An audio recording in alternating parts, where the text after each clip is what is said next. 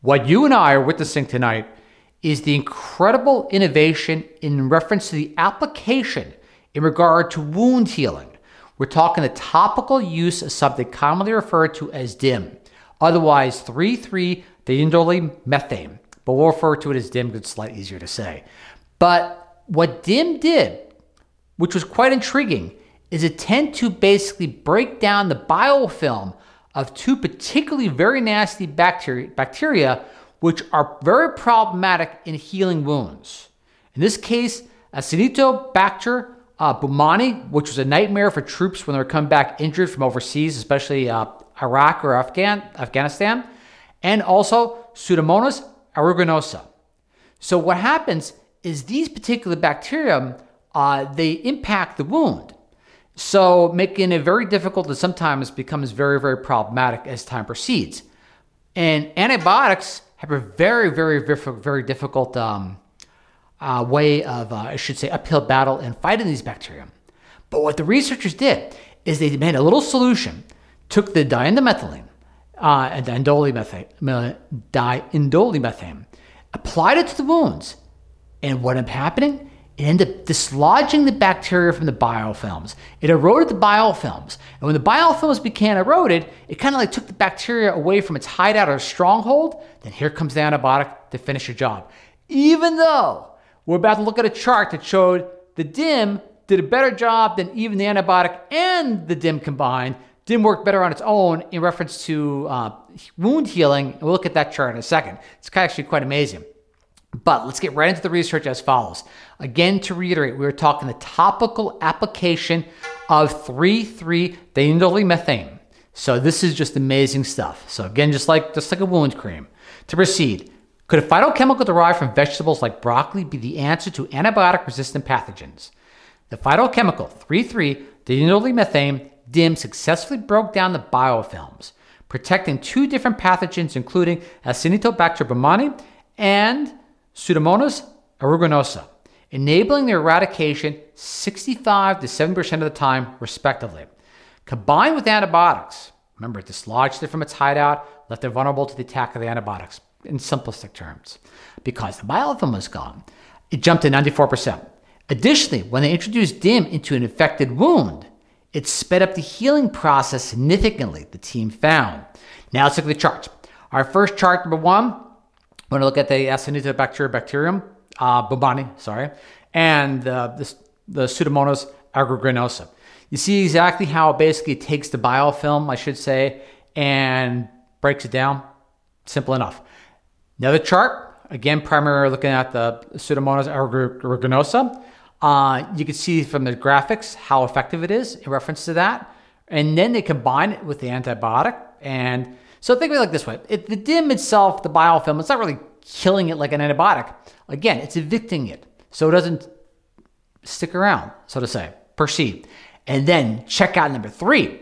Now, I cut out the wound pictures because I don't want to shock anybody with the wounds.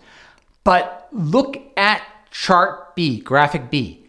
Look at the DIM itself, how it accelerated the wound healing just through topical application. Now, that is pretty amazing altogether, but let us proceed as follows. Moreover, now we're going to go to the full study. A recent study showed that DIM has anti-biofilm activity on Candida albicans, an acne-causing bacteria, based on its anti-biofilm properties. What I'm trying to say is basically a lot of people take diindolylmethane, by capsule per se, for other various ailments, where it has been shown to be effective in basically helping with breaking down those biofilms as well.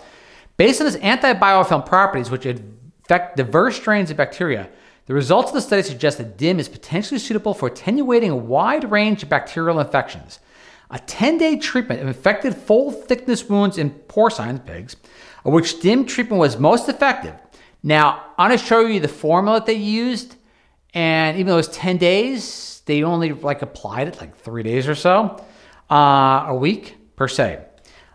With DIM treatment was most effective. It showed complete knockdown of mature Pseudomonas aeruginosa biofilm and augmented healing. Further explorations of such novel applications are needed in terms of dosage and toxicity. it's dim. Resistance gaining and methods of development and evaluating the success of this treatment strategy. Such studies will reveal the extent to which this novel approach can be exploited to prevent, inhibit, and destroy the ability of infectious bacteria to form biofilms, and as such bring us closer to eliminating biofilm-related infections. All right, here's the formulation that they used, and you can see how they used it in the application in the porcine model. If you want to go to the full study and look at the wounds and how effective DIM was in reference to those wounds at 10 days, you're more than welcome to. Obviously, I'll make sure the link is there.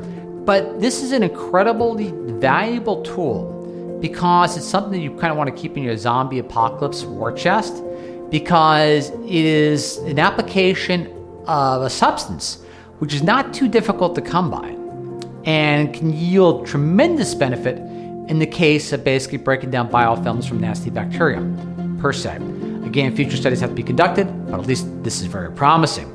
And put this in the cabinet, remember a long time ago from University of Nottingham, Bald's Eye Salve, which is the alchemical text. I'll link for that as well, too, for people that like to explore the history of certain medicines, which kind of rival today's antibiotics. So you get the picture. But in any case, incredible research. The link will be there. We're talking a